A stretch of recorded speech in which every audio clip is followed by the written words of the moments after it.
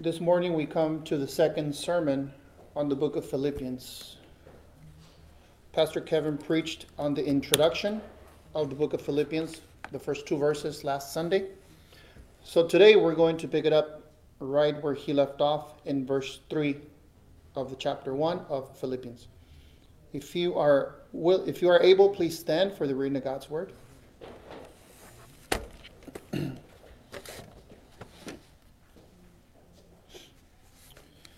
The inerrant word of God reads, I thank my God in all my remembrance of you, always in every prayer of mine, for you all making my prayer with joy, because of your partnership in the gospel from the very first day until now. And I am sure of this, that he who began a good work in you will bring it to completion at the day of Jesus Christ. It is right for me to feel this way about you all, because I hold you in my heart, for you are partakers with me of grace, both in my imprisonment and in the defense and confirmation of the gospel. For God is my witness, how I yearn for you, all with my affection of Christ Jesus. And it is my prayer that your love may abound more and more, with knowledge and all discernment, so that you may approve what is excellent, and so be pure and blameless for the day of Christ, filled with the fruit of righteousness that comes through Jesus Christ, to the glory and praise of God. This is the word of the Lord. Let's pray. Heavenly Father, thank you for your word, because your word is true. I pray that this morning, Lord, you may give us a heart of thankfulness, as that of the Apostle Paul in this passage, and also a conviction that would draw us to prayer and to worship of you. I pray this in Jesus' name, amen. You may be seated.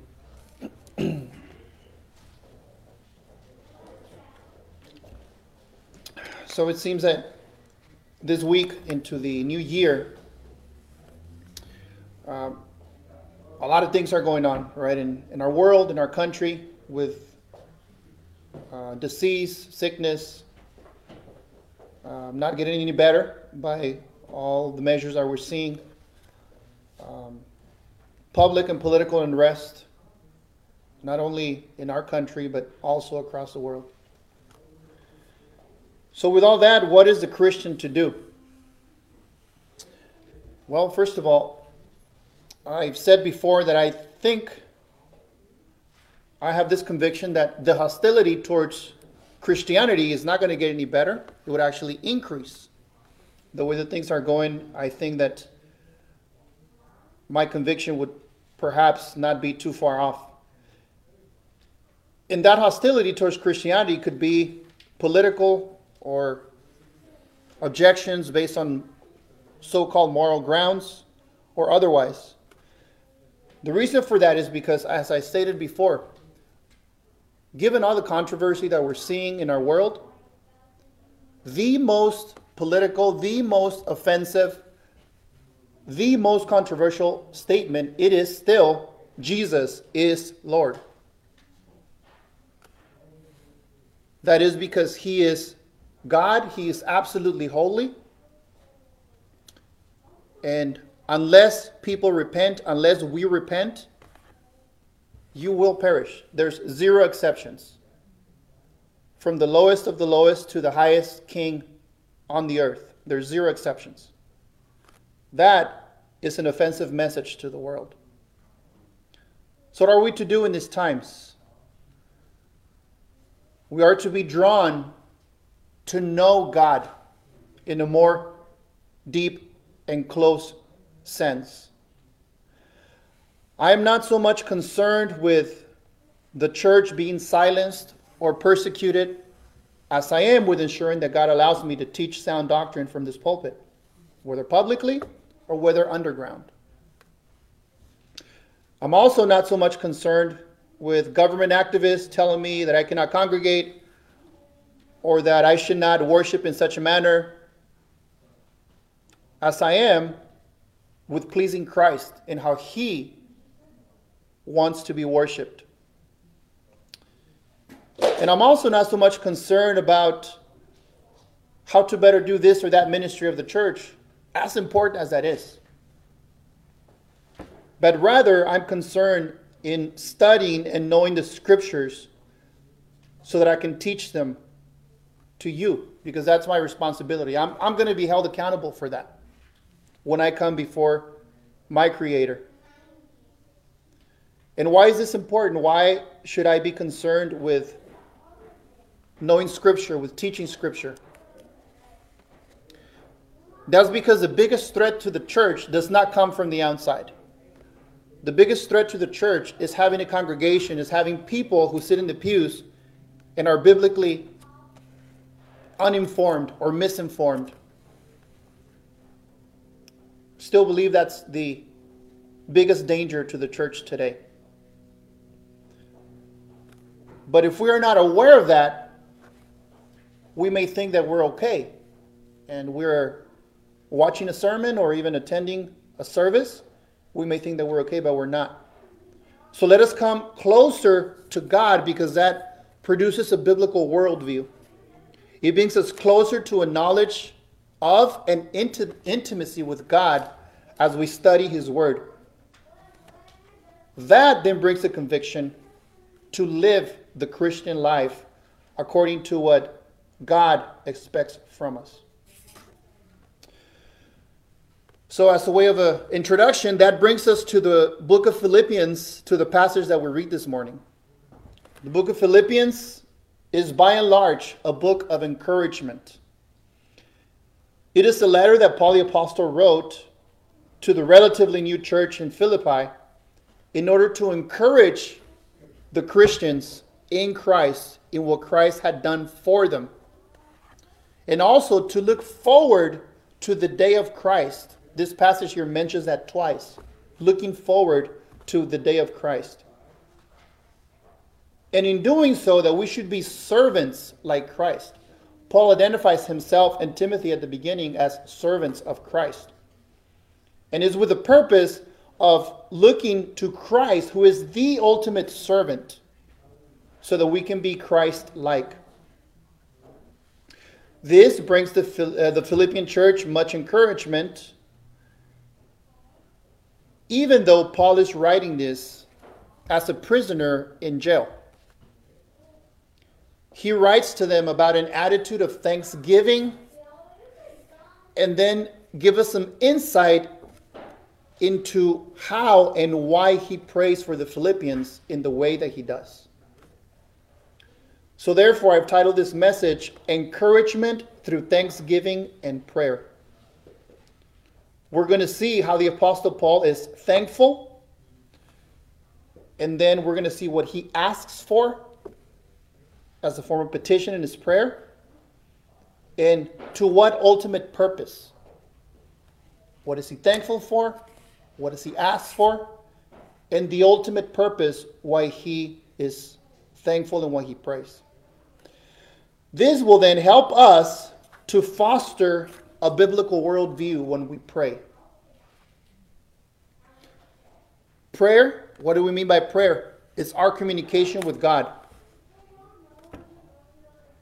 We have a conviction that prayer should include certain aspects, which we've adopted and used the acronym ACTS, right? Conveniently enough, since we are Acts Reformed Church.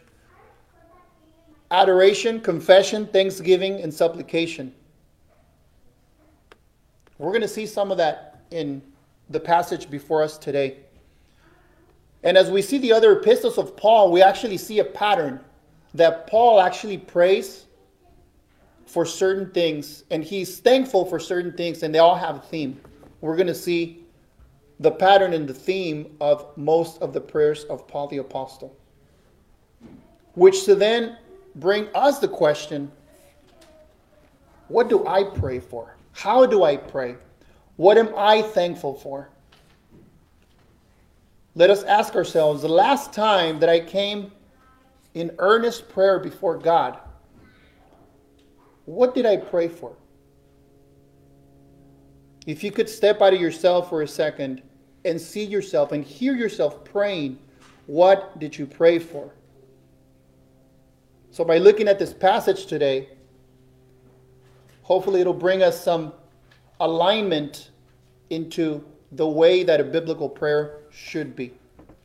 The first thing we're going to see is that Paul is praying with joy. Paul is praying with joy. Let's take a look at the first couple verses.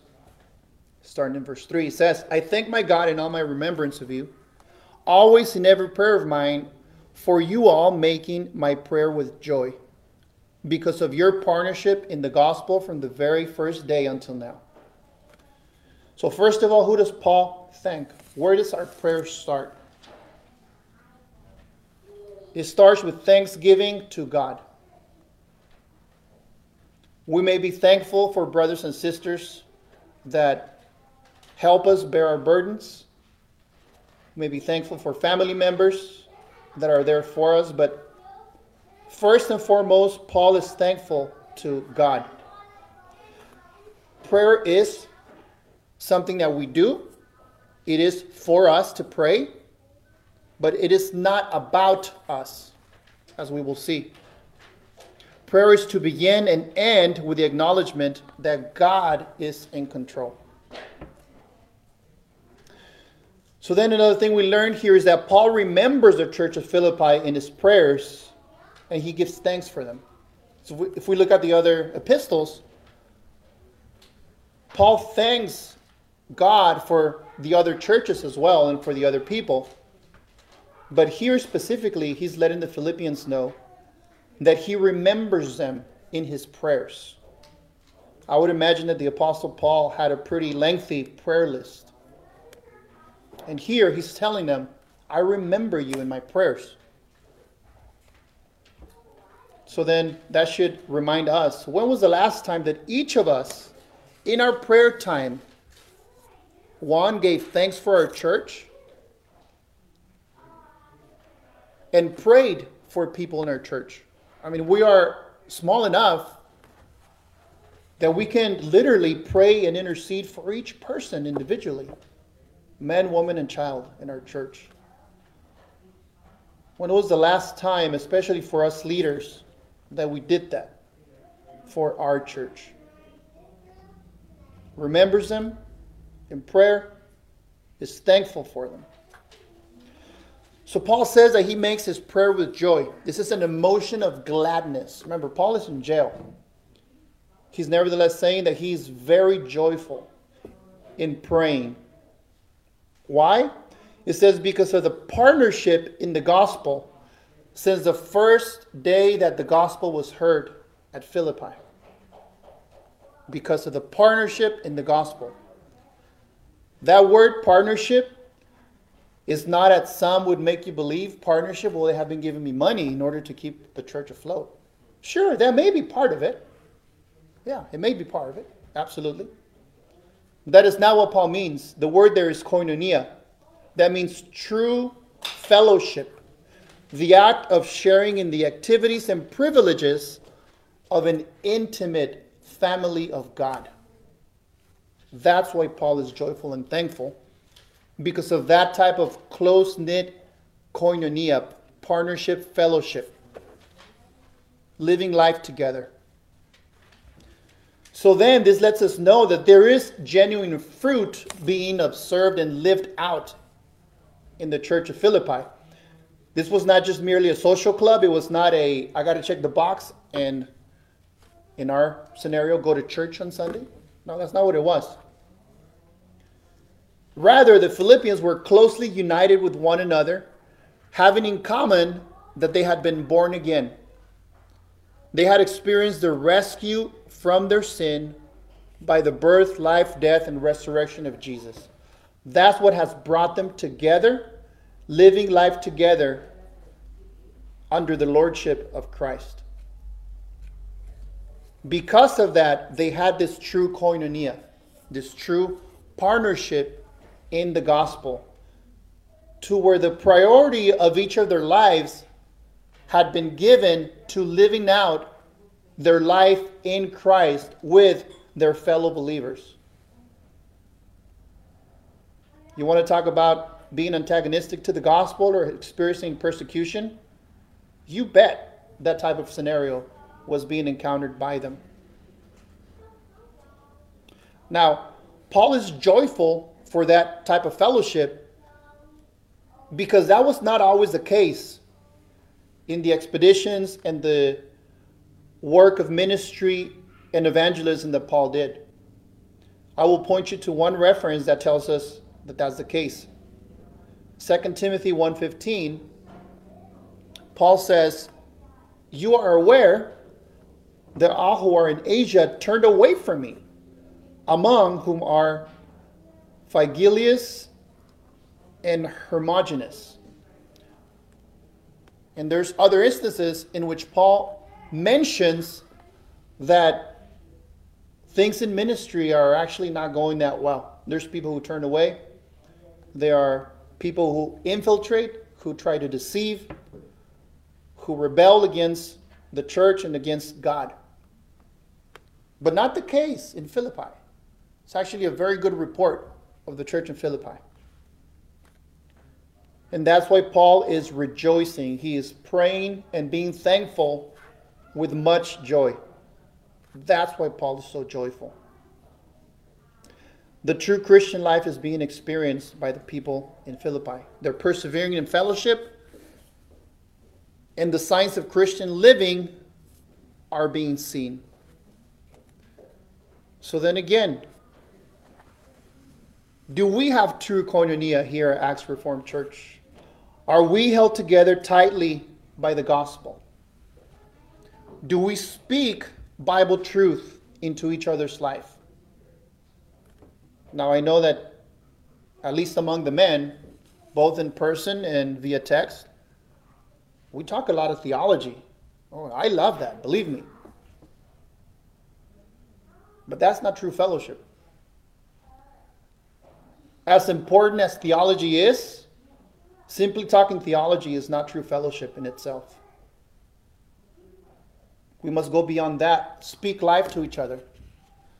Speak correction to each other. Challenge each other to walk in the ways of God. Not only know the ways of God. So that we can encourage, counsel, and like I said, yes, even correct each other in our everyday relationships and in our everyday lives. And the same goes for the ladies. I know that you guys have a very good Bible study going on. But if I were to be a fly in the wall, would I be able to hear the ladies lovingly and patiently correcting each other or encouraging each other to reconsider their thinking or their actions with their kids, with their husband, with their co-workers? Remember, that is true fellowship. Walking with each other, admonishing each other, correcting each other under the lordship of Christ. Now, it is important to note when Paul opens up the greeting of this letter, he has a couple of very important implications which relates to what I'm just telling you now. First, he says that Christians are to be servants of Christ. He identifies himself and Timothy as servants. And therefore, we as Christians should look to be servants. He addresses his letter to the saints at Philippi. So this instruction is in the context of giving it to a church, to Christians. This is not a letter for people to read and get a couple of pointers on how to live a better life throughout the week. This is not what it is. This is giving to a church in the context of there are leaders, there are congregants, and they're going to be encouraged by the letter that Paul is giving them to admonish them, to encourage them. And secondly, it mentions overseers and deacons. Again,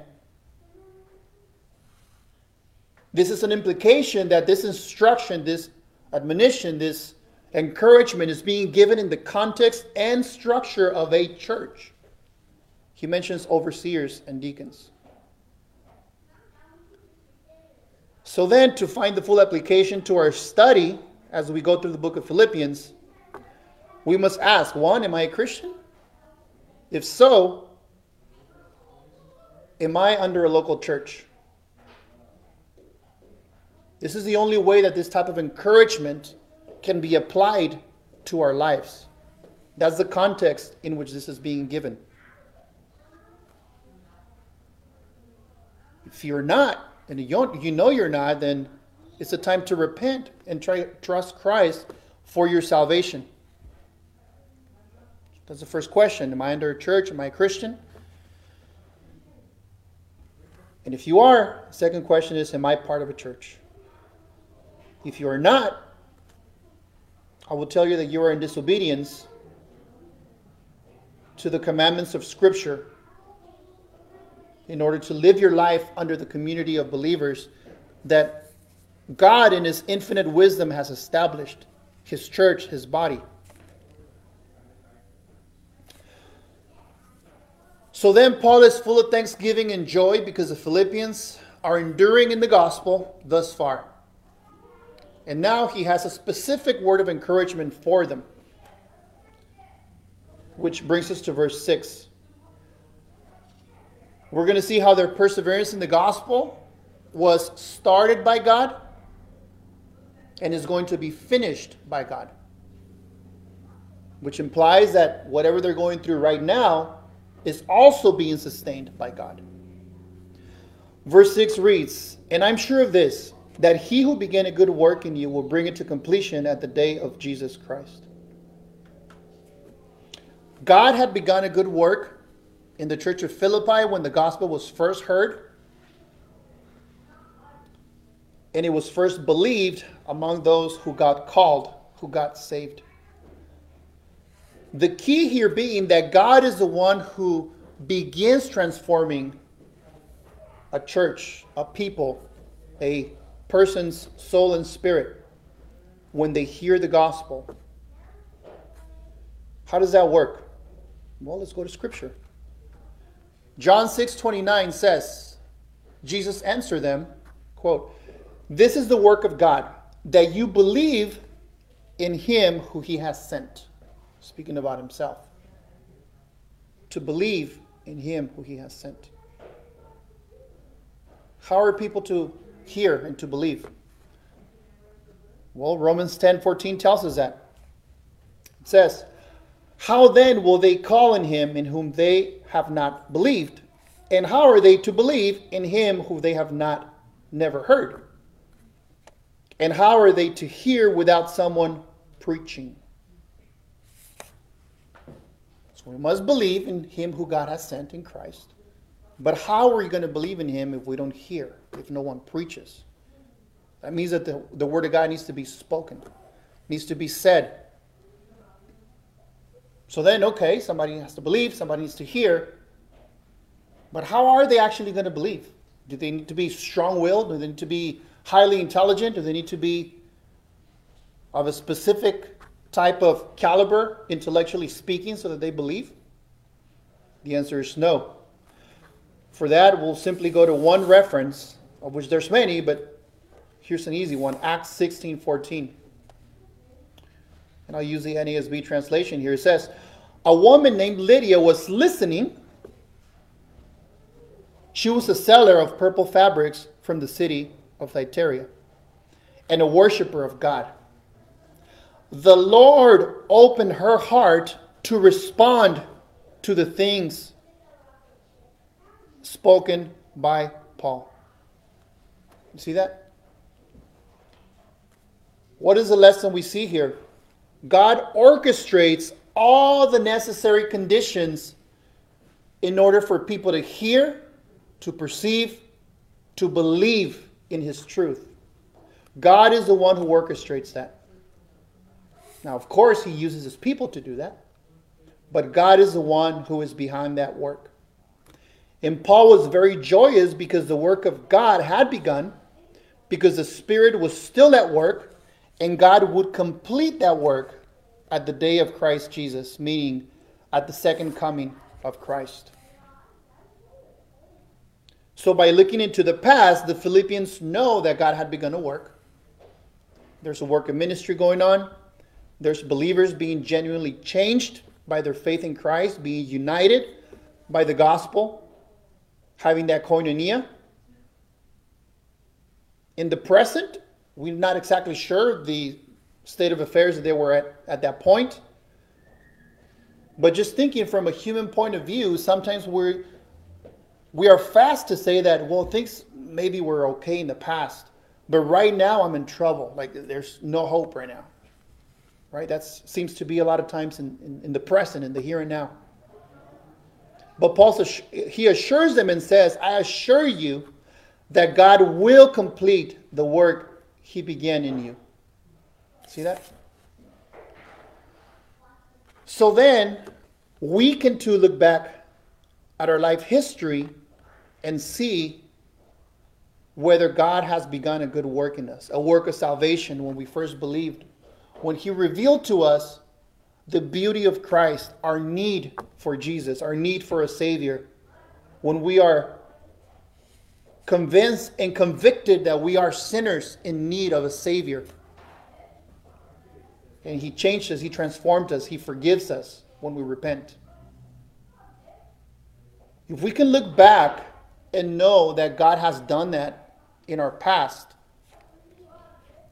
then we have the promise that God will carry out our sanctification until we meet Christ face to face. If you notice here, Paul didn't commend the Philippians for being self-starters, self-willed, smart or witty in their faith. No, he didn't say none of that, or not even for being good Christians, so to speak. Rather, he assures them that just as God had begun a good work in them, he will be faithful to complete that work in the day when they meet Christ. So then that's a great reminder for us today that even if we are going through difficult times, if you are a child of God, the afflictions of this world, as 1 Peter 5:10 says, are only for a little while only. And those that trust God, everything works together for good for all those who love God, as Romans also tells us. And it will point us to the faithfulness of God and our constant dependence upon him. God's faithfulness and our dependence upon him. We cannot boast of anything. So Paul gives them that encouragement. And it's encouragement for us now. If we are in Christ, God will complete that work in us. We will persevere by his strength and his grace. Now, Paul, he shows them that he has brotherly love, brotherly affection for them. The next two verses, starting verse 7, it says, "It is right for me to feel this way about you, because I hold you in my heart. For you are all partakers with me of grace, both in my imprisonment and in the defense and confirmation of the gospel. For God is my witness, how I yearn for you with the affection of Christ Jesus." So Paul here is expressing his affection, his love, his care, his concern for the church at Philippi. And he gives the reason. He says the reason for that is because they are partakers, they share in common, they are pulled together in the grace that has been given to Paul. And then he says, first, in his imprisonment, in Paul being imprisoned, Paul felt the companionship of the Philippian church even though he was restrained in prison. And the grace, the strength, the encouragement in that type of weakness, that type of position, that type of humiliation, especially in that day, Paul says that he knows that the grace of God allows the Philippians to partake of him in that. a way of bearing each other's burdens in that type of suffering that Paul was going through. Even in that, Paul is reminding them there is joy in that. So now, as far as we can see this far, at no point is Paul pointing to or indicating or will he say, hey, brothers, priests, pray for me that I would get out of jail. He doesn't say that. See that? Now, I'll confess to you. Let's say, God forbid, I end up in jail. And I communicate with you guys. You bet one of my first things for me to say to you is, please pray that I can get out of jail. Right? But that seems that that's not even near the top of the list for Paul. He's not saying that. Right? Secondly, he says that this is in the defense and confirmation of the gospel. So the Apostle Paul here is not talking from the comforts of a palace or the luxuries that a famous religious ruler would have, either back in that time or even in this time. Nor even the comforts of a nice pastor's office. No. He's writing this from a prison cell. And his rejoicing and hope in imprisonment are, in a sense, a defense and confirmation of what the gospel essentially promises. And that is joy in the faithfulness of God, regardless of our circumstance. You see that? Joy in the faithfulness of God that is being manifested in the church of Philippi, regardless of his circumstance. Oh, that God will give us the eyes, the heart, the spirit to see that type of joy. That we can live that type of joy in our circumstance. Now, Paul is very aware that what is the worst that can physically happen to him? What is the worst that can physically happen to us? Physical death. Yet, how is it that throughout history, many saints, Paul included, have joyfully walked to their deaths? Either by martyrdom, deny Christ or die, right? Or by putting themselves in the mission field knowing that they probably will not make it alive.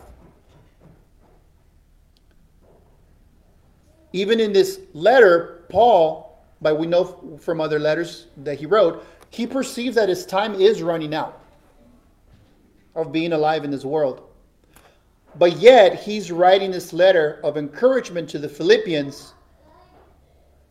And it is a manifestation, it's a testament, it's a testimony to the defense and confirmation of the gospel that Paul's aim and hope is not in getting out of jail. It's not in relieving himself of discomfort, but rather in the joy of knowing that God is faithful regardless of his circumstance. That is a constant theme in the prayers of Paul. So now we're starting to see a little bit more here.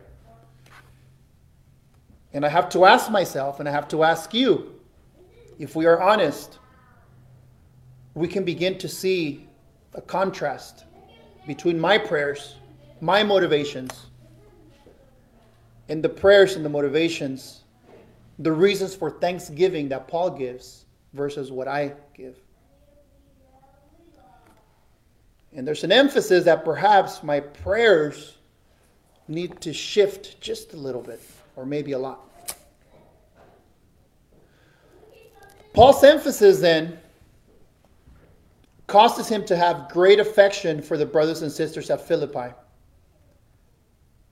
This affection, he says, is the affection of Christ Jesus. Within himself, from his own strength, from his own judgment, from his own wisdom, Paul would not have been able to have this type of attitude and encouragement for them. The only reason he's able to have that is because he tells us that is the affection of Christ Jesus, that he could then reflect and give to others. So then, Paul, having given thanks and joy, having encouraged the Philippians, he now does have a supplication, meaning he's going to ask for something. He's going to reveal that in his prayer, he asks for something of the Philippians. What is that? What is his petition? Brings us to verses 9 through 11. It says, "And it is my prayer that your love may abound more and more with knowledge and all discernment, so that you may approve what is excellent, and so be pure and blameless for the day of Christ, filled with the fruit of righteousness that comes from Jesus Christ, to the glory and praise of God." That's Paul's petition. Right? And sometimes the writings of the Apostle Paul can be a little bit convoluted. Sometimes they're like long run-on sentences. But let's take a look at what he's saying here. His petition is essentially that the church he is writing to would abound, would grow, would persevere in love for each other. That's his prayer. That their love would abound more and more. But then, the type of love that he's talking about is not just any love that we use, in our modern language. He says that that type of love should be with knowledge and discernment. Where does knowledge and discernment come from? Where do we look to for sound judgment on the most important things of life? We go to Scripture. Scripture and only Scripture. A verse that nicely sums that up for us is 2 Timothy 3:16. It says, "All Scripture is breathed out by God and profitable for teaching, for reproof, for correction, and for training in righteousness, that the men of God may be complete, equipped for every good work." That means we do not look to the wisdom of the world in order to live our lives, because the wisdom of the world is lost. Our culture, our leaders, whether political or otherwise, by and large, will actually advise you against what Scripture says, contrary to a biblical worldview. And here's the general rule of thumb. If I am agreeing with culture, with celebrities, with politicians of our day, if my worldview even slightly trends with what the world is approving of, I do not have a biblical worldview. You get that? If I'm looking around and I'm agreeing with what's going on with most people that are cheering or advocating for stuff, if my way of viewing life is not different, I do not have a biblical worldview. Please understand that. Christian maturity then means being discerning. This is what Paul's getting to. Discerning. And that's what he prays for. That their love would abound, but with discernment. That the Philippians would be wise in their discernment so that they would approve of what is excellent. Paul has a very high standard. It's not mediocrity. It's not make sure that you're wise just to kind of get by. No, he says, so that you can approve what is excellent. This is not easy. And this necessarily means that there are things which the Christian must reject, must disapprove of. This means that not all lifestyles are honoring to God. Not all ways of worship are pleasing to God. God only approves worship in the way he has mandated. Namely, we must come to him through Jesus. The right Jesus. The Jesus in Scripture. Not some made-up Jesus that we have made in our own image. No. Secondly, we must approve and live out morality in the way that the scriptures instructs us to. And morality, by the way, is not what saves us. Okay, let's not get that confused. The righteousness of Christ is what saves us by putting our trust in him. But the fruit of our salvation is moral obedience.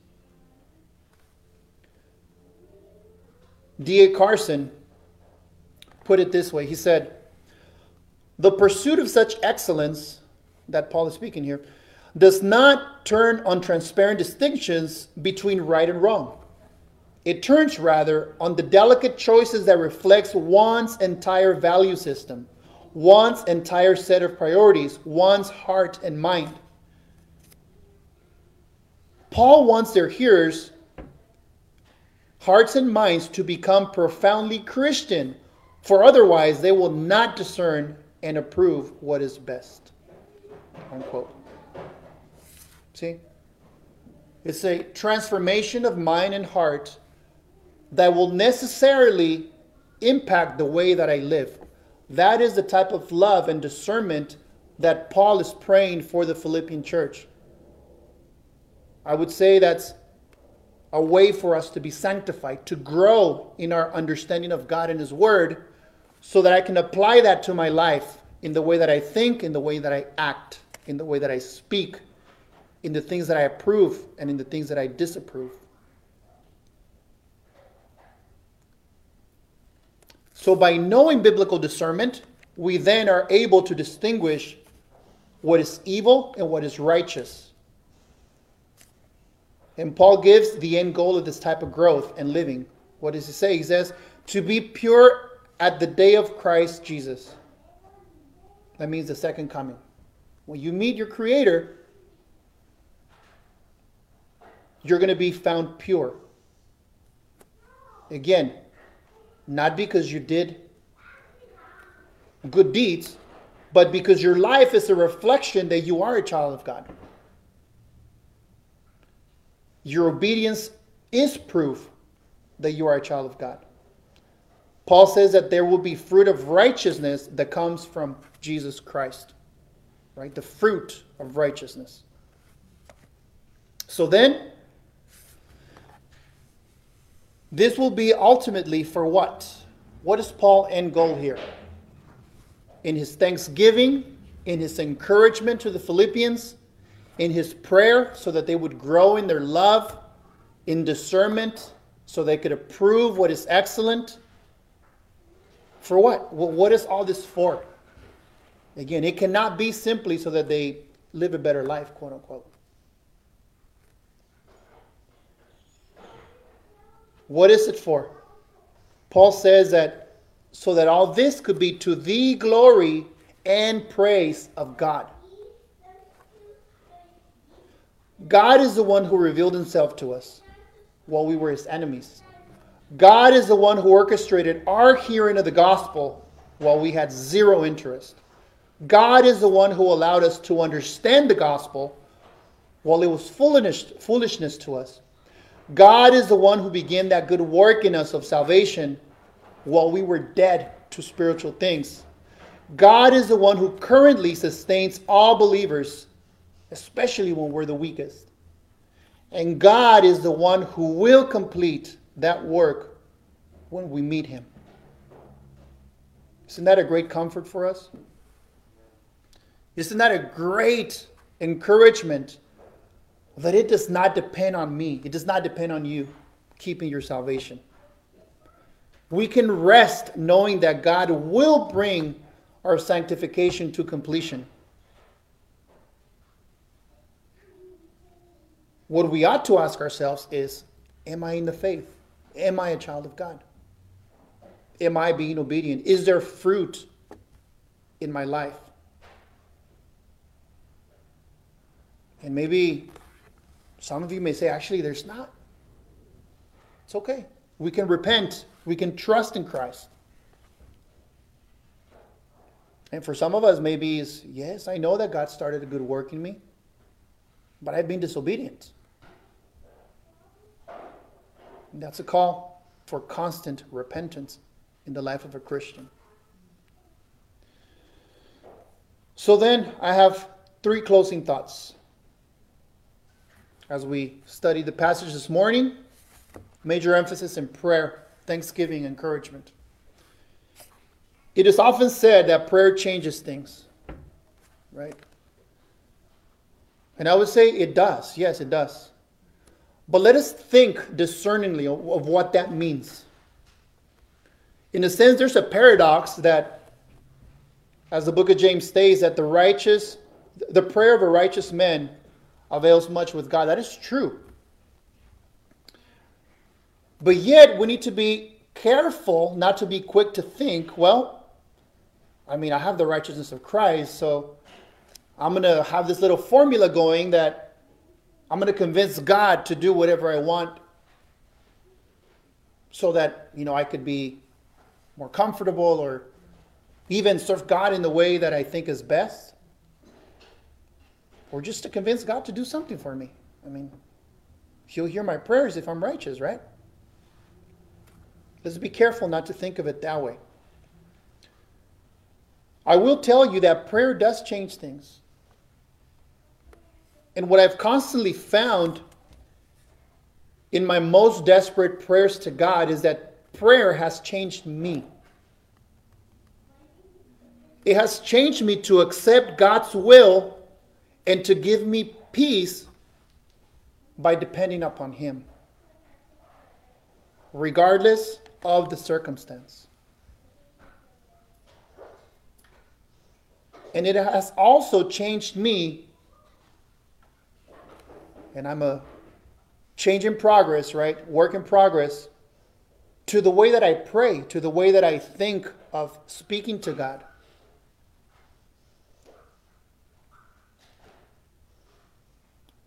It is my prayer that God would keep changing us that way. But how does that look, practically speaking? Earnest prayer, thanksgiving, having in mind what God wants for us. This last couple of weeks, my family had a pretty strong trial due to my father and my mother being very sick, particularly my father, and I think all of you know that. Now, thank God that my father is now recovering and we are praying for his healing. But how do you think that my prayer life changed in this last 2-3 weeks? In those times where I go to God and plead with Him. I was constantly reminded of a wise theologian that said, we often ask God for help, but we almost never ask Him for mercy. That was constantly replaying in my mind. So should I ask for healing? Oh, you better believe that I did. Oh, you better believe that I asked for healing. Yes. But in doing so, it brought much conviction to me that I have a lot to repent of. I have a lot to repent before God.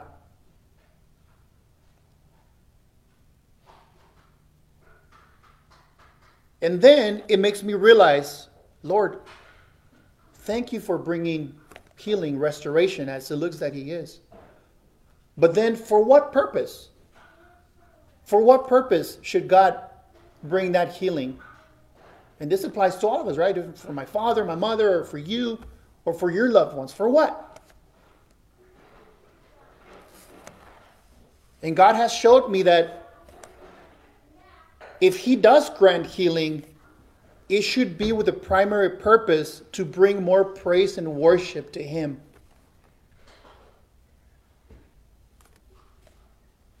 I'm absolutely convinced, more than ever, that if God grants us, a loved one, to be healed, or us to be healed, and we go back exactly to the same way of life that we had been doing, to use the words of John Piper, you are wasting your life. And I pray that God would teach me that so that there are changes in my own life. Not only during the times of trial, when we know that we need to depend upon Him, and that I may stay closer to Him.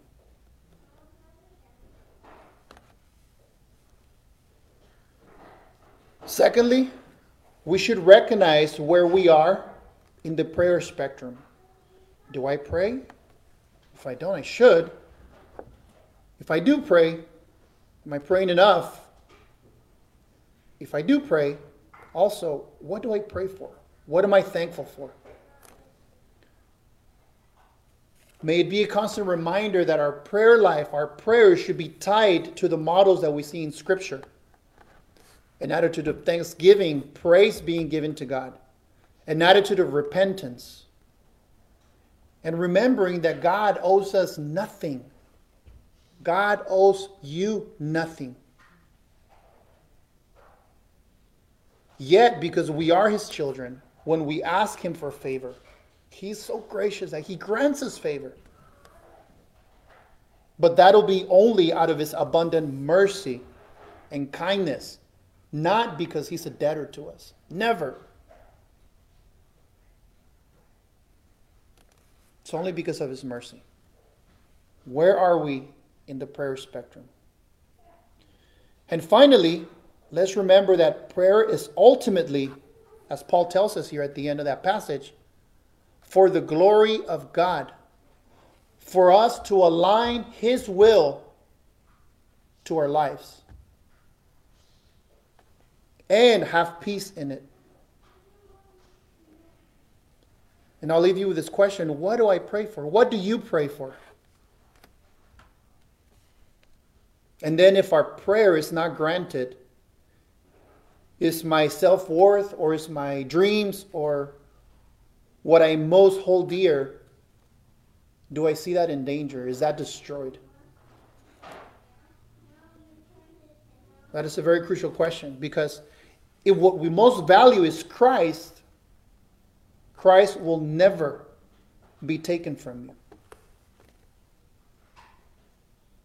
So let us put our hope and our prayers pointing towards the perseverance that Christ gives us, His salvation, that work that He will complete in us, because that will not be able to be taken from you when you are a child of God.